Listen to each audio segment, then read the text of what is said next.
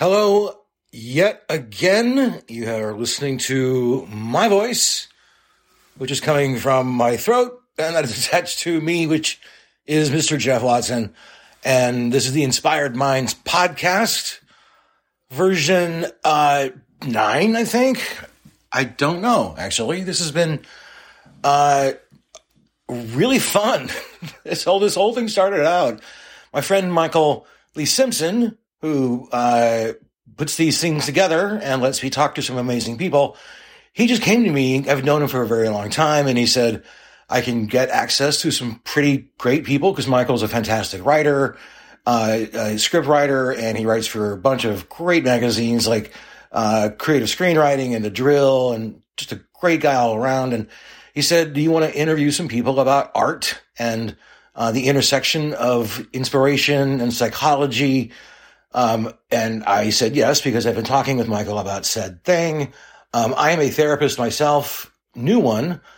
My goodness, what a whole field that is. Can't wait to keep doing it. But formerly a business person and also an artist myself, being in about 1 billion bands. That's my credibility. That's what I've got. But it's been great. I've been really having a chance to interview just some fantastic people in Hollywood, but it's not necessarily that they're big star people, because some of them are and some of them aren't necessarily, but it's more about what we can do to connect as human beings through art and what that looks like, etc. So this one was fantastic, and they keep getting better and better at some point. Next person better really kick up the juice here, because this is a tough bar to clear after this one. Asher Gottesman, a fantastic person that I spoke with that you're going to hear in a second. And wow, what an inspiration this guy is for me in the 40 minutes that we discussed. He lives in Los Angeles, and he's a rabbi. He has his own personal story through addiction, which is also my story as well. Not the exact details, but basically they're all the same. My life sucks, and I don't have any power over anything anymore, and I need help. So that was fantastic to speak with him about. It was so many different touch points about trauma and loss. He's an entrepreneur. He's this tech startup thing, which I don't understand any of that stuff. That's why I'm a therapist. I don't have to worry about any of that stuff at any rate. I hope you enjoy this as much as I did. If nothing else, I got to talk to this guy for 40 minutes, so I kind of win either way. Stay tuned for other hopefully great ones. I'm sure they all will be. That's why I like doing this. And here's Mr. Asher. Okay, everyone. Thank you so much for joining me, Mr. Asher Gottesman. Am I pronouncing that right? Gottesman? Gottesman. Thank you so much for joining me on this lovely Inspired Minds podcast. As I was mentioning to you, Asher, a second ago, I am a big fan of yours, just from understanding a little bit about what you're currently doing with your world and your life, and it has a lot of resonance towards me. And also, as I mentioned, this podcast is about creativity and inspiration, and I think a lot of that can be found in recovery from any kind of, because you kind of have to almost be inspired to find recovery and to find yourself. So that's kind of the crux, I guess, of what this thing is about, and we'll see where it goes. But to start off with, on a very silly question, I got to ask about you. I saw in your bio, forgive me for stalking, but I saw that you were Tears for Fears fan. Did I get that right? Huge. Actually, it was the first concert I ever went to. That's what I saw. I had the great fortune of working with them briefly at my old label, Warner Brothers Records, that I worked at. This is like 5-6 years ago. And I geeked out. Like, I don't geek out that much, Asher, but I geeked out. So I saw them in concert.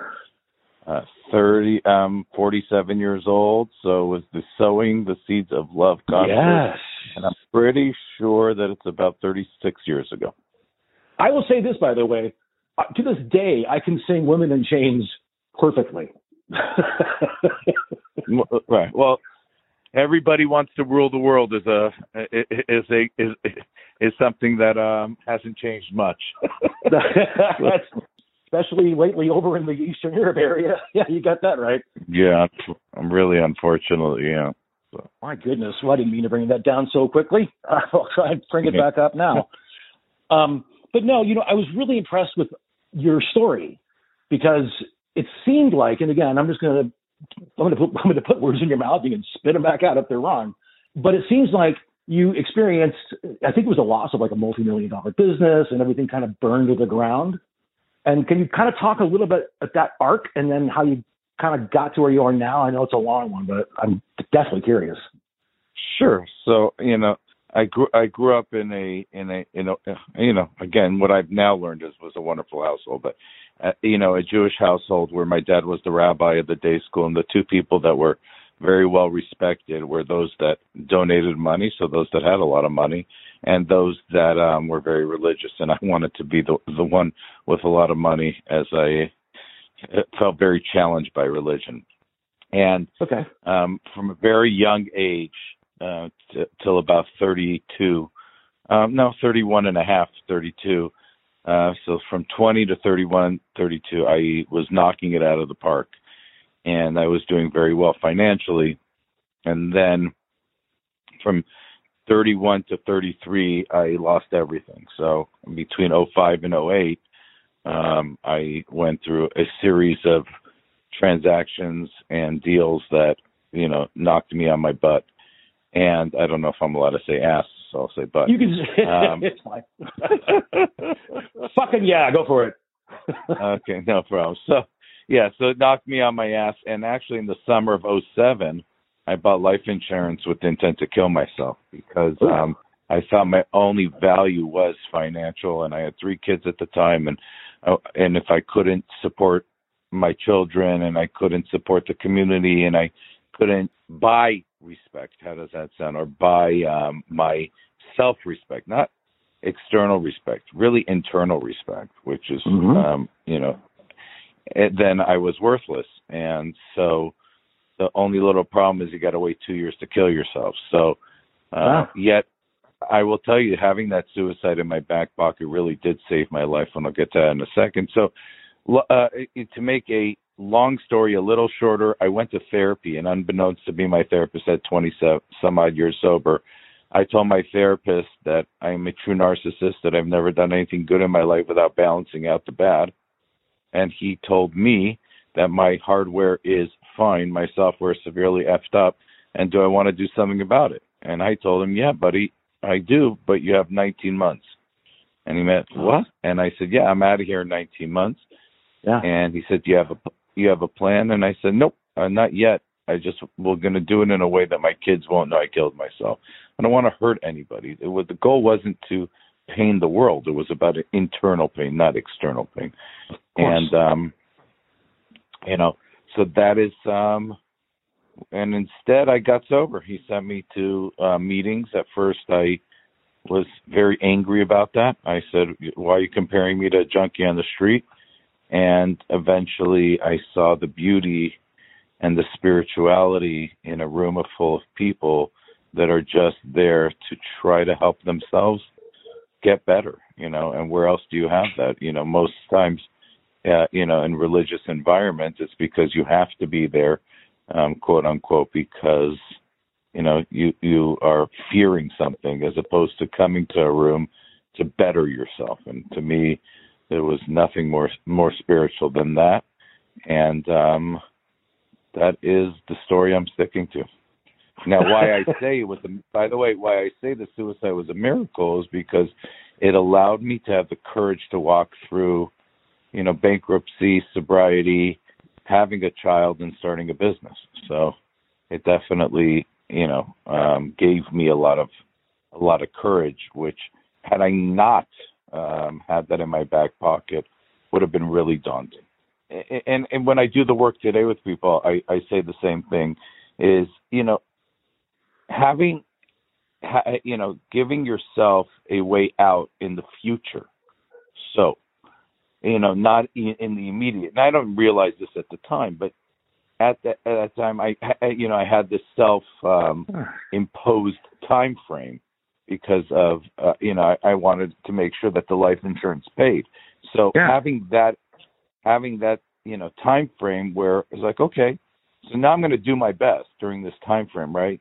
And if it works out, great. And if it doesn't work out, I got an exit.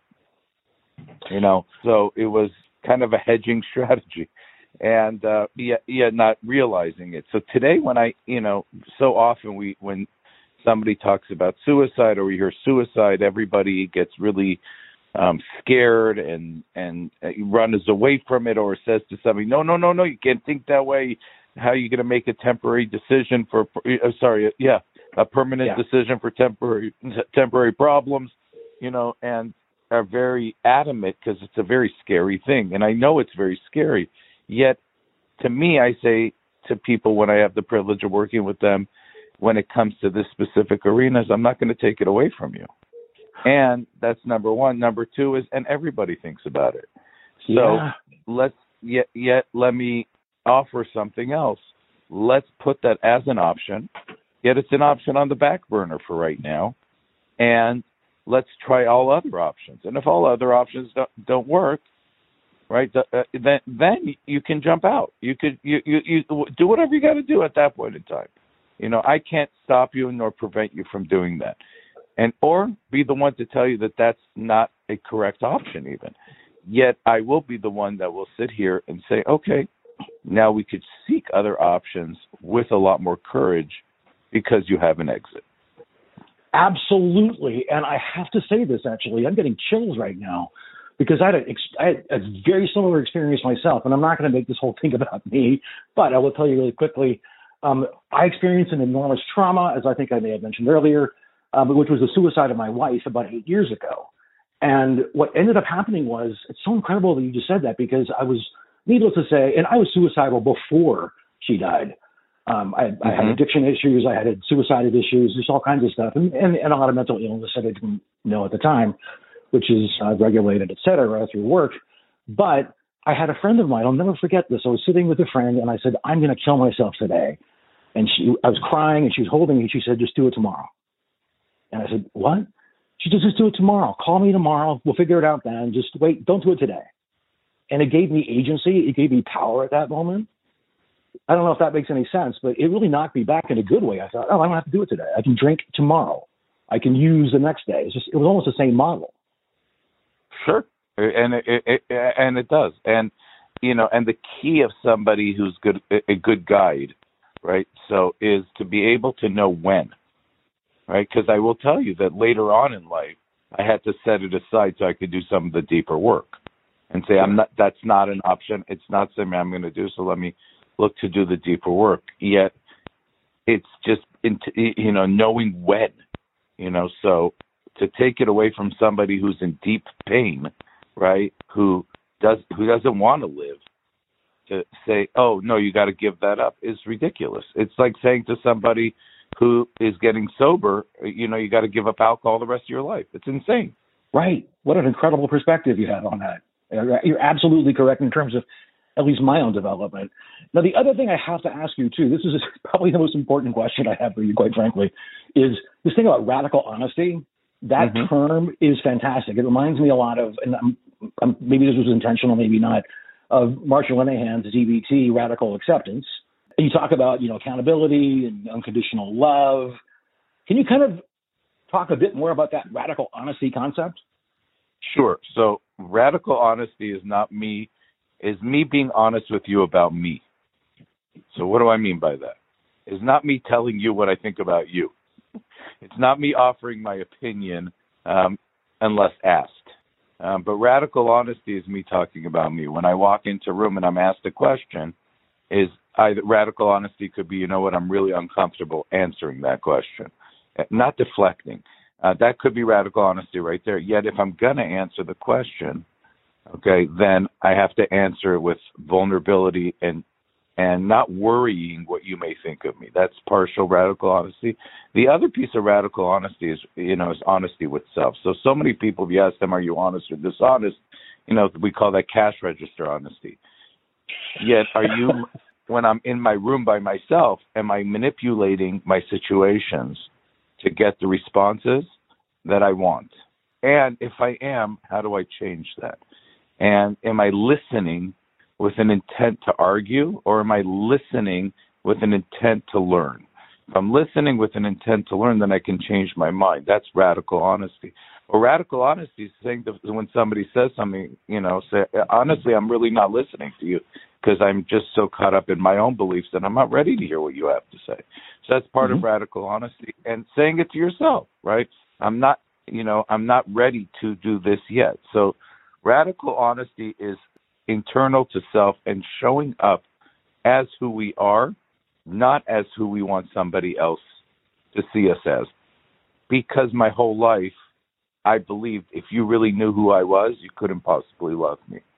And in order to get rid of that belief, I needed to show up as who I am, and we'll see what happens. Yes. And it requires an enormous amount of humility as well to say, I just don't know yet. Exactly. And I think that's lovely. It's something that else, I have some things that I've read of yours that, talking about trading ego for vulnerability, right? That to be able to, I think you also say, to leave the pursuit of pleasure for the pursuit of meaning. And I'm sure you're a Viktor Frankl reader. Yes, absolutely. And that book changed my life. It was a turning point, or one of many, but one of the turning points in my own journey when I just went, oh, service work. Right. I get it. So, duh, I went to Cambodia working in an orphanage after the event, and that just changed everything for me personally. But about you, though, I am curious, were there maybe a series of light bulbs or a light bulb about service work, like one instance of service work where you went, oh, right, this is it? So it really was, and it still is, when I'm working with somebody else without the expectation of return, my life feels totally different. For me personally, it's when the capitalist in me is gone and my ego is not in the room. I'm just there as one person, being there for another person, that I feel worthy and they feel worthy and we feel worthy, and that to me is service work. And the bottom line is that anybody can do it, and anybody can feel great. And my service work doesn't have to look like your service work, because I'll tell you, service work for me also sometimes with my own children, right? Because I had to learn how to be present for my children, right? I suffer from ADD. It's not that I didn't want to be. I had to learn how to be, and I had to learn how important it was. Because sometimes when you do service work, you get admiration and adulation from the people you do service work with, and then you get lost in your service work, and you forget to be there for the most important people in your lives. In your life, excuse me, not your lives. Because every time, that's part of radical honesty, is I'm talking to myself, right? I'm not talking to anybody else. So in my life, I had to learn how to be a present dad, and today I am, which I'm really grateful for. Then I wasn't. So it's service also can be to show up for what you're supposed to, even when you don't want to.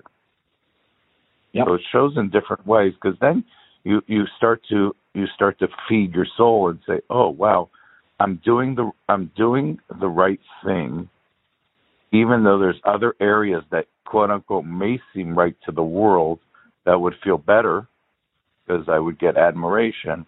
I'm going to do this differently today. Yeah, there's a quote that I'm sure you know from Gandhi, who said that in order to find yourself, you must first lose yourself in the service of others. And that resonated with me. So it wasn't until about 2 or 3 years ago when I decided to become a therapist, when I had this revelation of like, oh, service work, that's how this whole thing works. Totally. And I just thought that was fantastic. Another thing too that I really liked, some of the things that you were talking about was the first. You have a quote here. You said for the first time in your life, you felt the power of shared human connection through service and self of others, and that's what you're talking about, really, right? It's that service to the higher connection that I think we're all disconnected from these days. Exactly. So how did you get into so then kind of walk me through your concept of doing service work, and then kind of where you are now in terms of you've got a lot going on, I've noticed.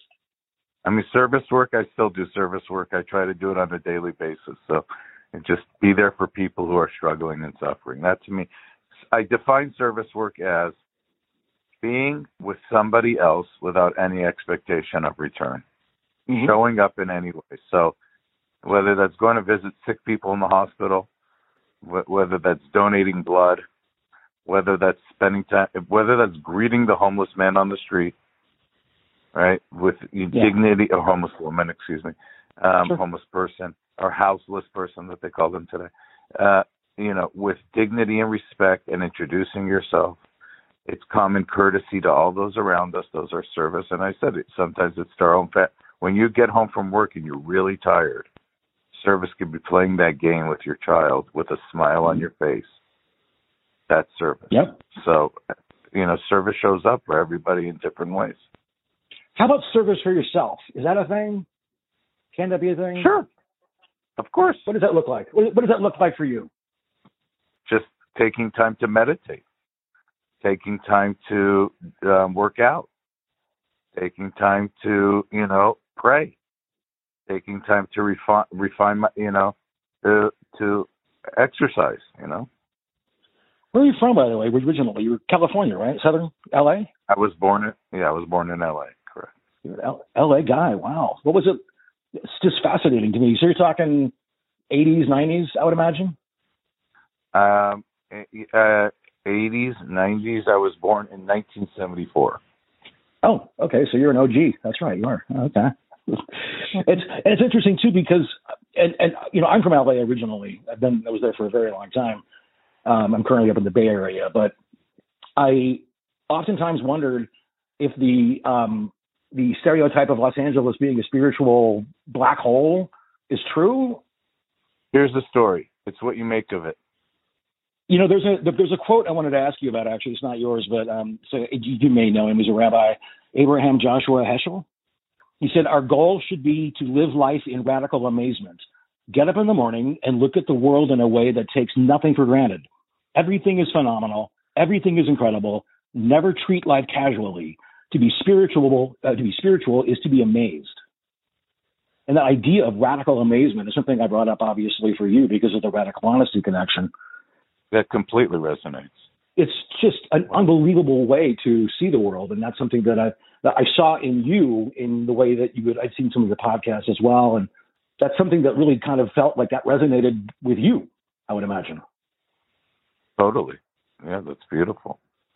When someone comes to you and they say, I need help in whatever form that may be, maybe drugs, maybe any kind of thing. Is it just about being present and just listening with them, I would imagine, and to kind of see where that goes? Absolutely. It's exactly that. It's shutting up, right? Right. You don't have to make any changes.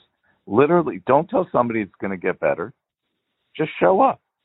There's one thing I learned in grief with the loss of my wife, and that was that oftentimes people, or after, especially people came to me and they weren't able to be present with me. And I could understand to a certain degree because it was so traumatic and so big that it scared them. But it was the people that just sat with me and just said, like one person just said, "Oh, fuck, oh, fuck, oh, fuck," over and over again to me. And that was it. And it was what I needed at that time. Right. I think just being there with people, is extraordinarily powerful. And it's a lost art, I think, to a certain degree, because, I was in the music business, as I mentioned, and I did a lot of digital marketing, and I watched social media tear people apart. And it's that disconnection that is just so, quite frankly, terrifying for me these days, especially. And I really want to try to connect people together, as obviously you do as well. But how have you seen the social media world kind of work for or against maybe connection? Well, I think the social media world is the greatest false sense of connection. So I say we're the most connected, disconnected society in history. So while we believe we have a connection, it's really a false sense of connection, and it's also easier to hide. It's definitely easier to practice non-radical honesty. instead of radical honesty in the social media world.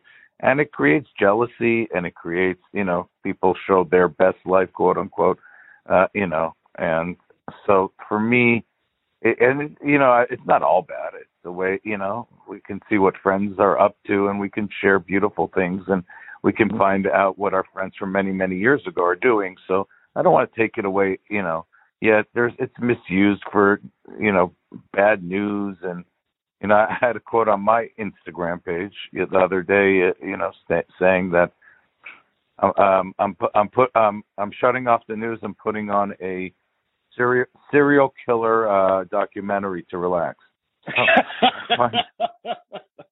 I find that a lot of negative. It just we thrive for some reason on this negativity. So, my hope is that people get off social media. This place that we've been living amongst these tall buildings and not with any sense of nature is something that really does not resonate with our souls. We need to to be with others. Absolutely, it is in our DNA, for God's sakes. We evolutionarily, is that a word? Did I say that right? Yeah. Whatever. Evolutionarily, we, as cavemen, we had to be tribal to just try and keep everybody else away and not, don't take my food, and we had to have that sense of community. And just watching the whole community, and you're absolutely right. It is so deceptive. People talk about the connection of the internet. Like, it's so unbelievably disconnected. Because, as you said, we think we're connecting. It's such a difficult thing. There's one thing. Have you heard when people said? I don't know if you've heard people say this, and they said that we've never been more disconnected since the Civil War. It's a thing. Not. But then I quickly did the math, and I realized that is completely untrue, because I thought, well, how did a farmer know about it in Iowa that the war was going on? They didn't. And the only way people knew about the war was through newspapers. And then I did the math, and it was about 450,000 circulation back then. And that was it. It was like only 450,000 people kind of knew what was going on. Right. And they got 330 million people that know what's going on. That's a little scary, but how do you push back against that? I'm curious. I think I know the answer, but. Right. It's about connecting to one another. So I think Correct. There are great uses. It's important that people know what's going on. I'm not denying that. And people can gather, can definitely gather. I personally think that one is completely different than the other and doesn't replace the other. Next question that I have. This could be interesting, I hope. We'll see. So, as I mentioned, this podcast is about inspiration, inspired minds, and we've been talking to vastly different people across the spectrum. But you write about prayer, and I would like to know your thoughts on, or at least your process, about the relationship between prayer and inspiration, and what that connection is, or if they're the same thing. Pray for inspiration. Drop the mic. That's it, bud. You did, didn't you? Like, you did, didn't you? You know what? Prayer is about, it's a personal journey, identifying, number one, a higher power where I'm not in charge. So I don't know. Each person's got I don't care who their higher power is. Could be. I'm not here to tell you got to believe in God, but just stop thinking you are God. So that's number one. And then after that, prayer is a way to spend time with yourself and your soul and your being and your higher power, and and ask for whatever you want and create unlimited dreams and goals. The way I look at prayer, because I'm a big music dork, as obviously clearly you are as well. There's this quote that's been ringing in my head for so long, especially for this podcast, which is from Keith Richards, and he talks about the process of inspiration. And he said, "There's got to be a lightning rod. And if you're a lightning rod, it's going to hit you. The song's going to get you. It's out there somewhere. But to be that lightning rod, you have to be in tune." And I think, at least, so for me personally, at least, my relationship with the higher power, my prayer, my meditation. I mean, sometimes, honestly, my meditation is just listening to Bruce Springsteen. It's like, because for me, music is my ladder to God, is what I've always said. So that's my meditation. That's my prayer, basically, is really anything from Steve Earle to, Black Flag or whatever it may be. But it's that connection that I really, it's that prayer connection that I really find fascinating. And I love the way that you write about it. Thank you. I truly do. It's a really wonderful, and you talk about respect and loyalty and but the one thing I also wanted to ask you about was, again, looking on your site, you have an interview and it says, what irritates you the most? And you had written, or you said, judgment. When other people judge others, it kills me. Can you kind of expand on that a little bit? Sure. I mean, again, who am I to judge? Now, again, we're all, and I changed it a bit. We're all judging. So now, once I observe something or I judge something, how do I change it to favorably judging? How do I remind myself I'm not in a place to decide what is good or not good for you? I'm hardly in a place to decide what is good or not good for me. So, who am I to be the dictator of the world, right? I say part of my judgment is, thank God he is, I'm not. I don't get it half that go on around here, and not judging doesn't mean I have to put myself in foolish situations, right? I don't have to waste my time, thinking, is this person right? Is this person wrong? Is this person good? Is this person bad? Is this, it doesn't, it's just a waste of time. It's a waste of time. And it's just another way to separate myself from others. Yes. And I will add, by the way, too, that when I see people judge themselves, it also kills me. It's hard for me to watch that sometimes because as I mentioned, starting to be a therapist, and even just in the recovery world and such, sometimes I watch these people and they're just so judgmental about themselves.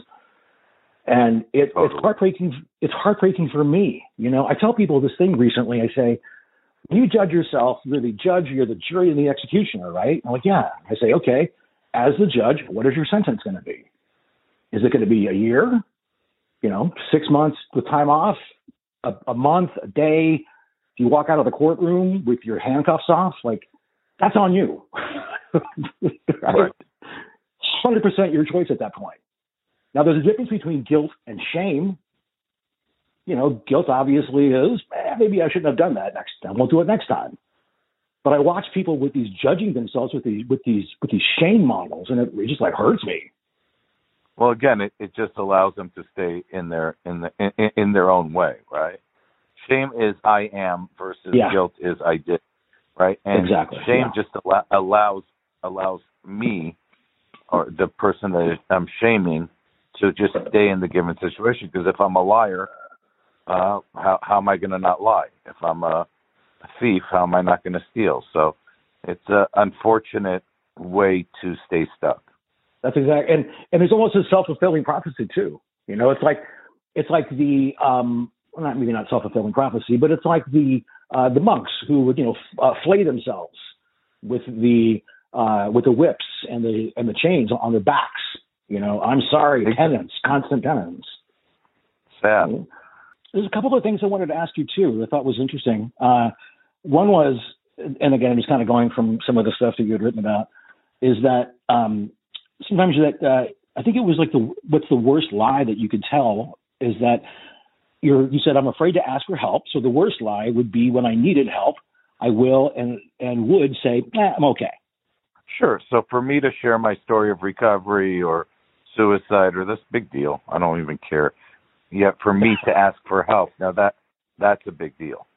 For me to say I'm scared, I need help, that to me is a big deal. So learning how to be transparent about that's where radical honesty comes in, right? Because people would think that sharing the negative stories about self would be the big deal, which for me it's not. No. In fact, I was very cathartic about my experience on Facebook I wrote constantly about my wife's suicide, and a lot of it was I was manic and didn't know it, and I had PTSD and CP and the complicated grief and all that going on. But I wrote about it. I wrote about it constantly, and I still do to this day for that exact reason, because I don't care. And if somebody else can get something out of it, great. Mm-hmm. I mean, I shouldn't say I don't care, but it's important for me to have that kind of radical transparency. So the second I read that about radical honesty and radical transparency, even perhaps, it just, again, really rang a lot of bells in my head. So thanks. Yeah, really, I'm very excited to have this conversation. You have no idea. Yeah, actually, I'm going to ask this maybe kind of fun, just for a side note. Sweet Caroline, I think you said that you're the Neil Diamond song, correct? I love Sweet Caroline. Can I tell you a Sweet Caroline story? Of course. Oh, this is a good one. So I'm a big Neil Diamond fan. Even the Heartlight and the E.T. song, like, whatever, it's fine. I get it. But I went to go see him at the 40th anniversary of the Hot August tour, or the show at the Greek, right? The famous album that he did. About 10 years ago, there was a 40th anniversary of that show at the Greek. So I went to go see it. He did Sweet Caroline. I'm not kidding. Not once, not twice, not 3 times, but 4 times in that show. He knew what he had. Well, I wish I had been there, because I love that song. So I'm sure you've seen it live, perhaps? I actually have not. Oh, the whole crowd. I mean, it was the Hollywood Bowl, or I guess it was the Greek Theater. I'm sorry? Great song. No, it was like, it's a great theater. Oh, magical. It was, by the way, it was in August, and it was, of course, hot. So it was like an amazing evening.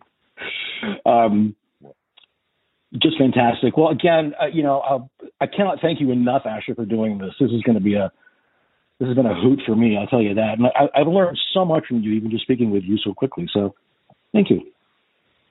Well, thank you so much for having me on, and thank you for all your amazing questions. And I hope the listeners got something out of it. If not, I did. It's funny. I always say that I do a little intro at the beginning of these things that I'll kind of tack on, and I always say, hope you enjoyed as much as I did, because I'm having a blast doing this stuff. So excellent. Well, thank you so much, and thank you again for your patience. Please. I want to acknowledge that. So.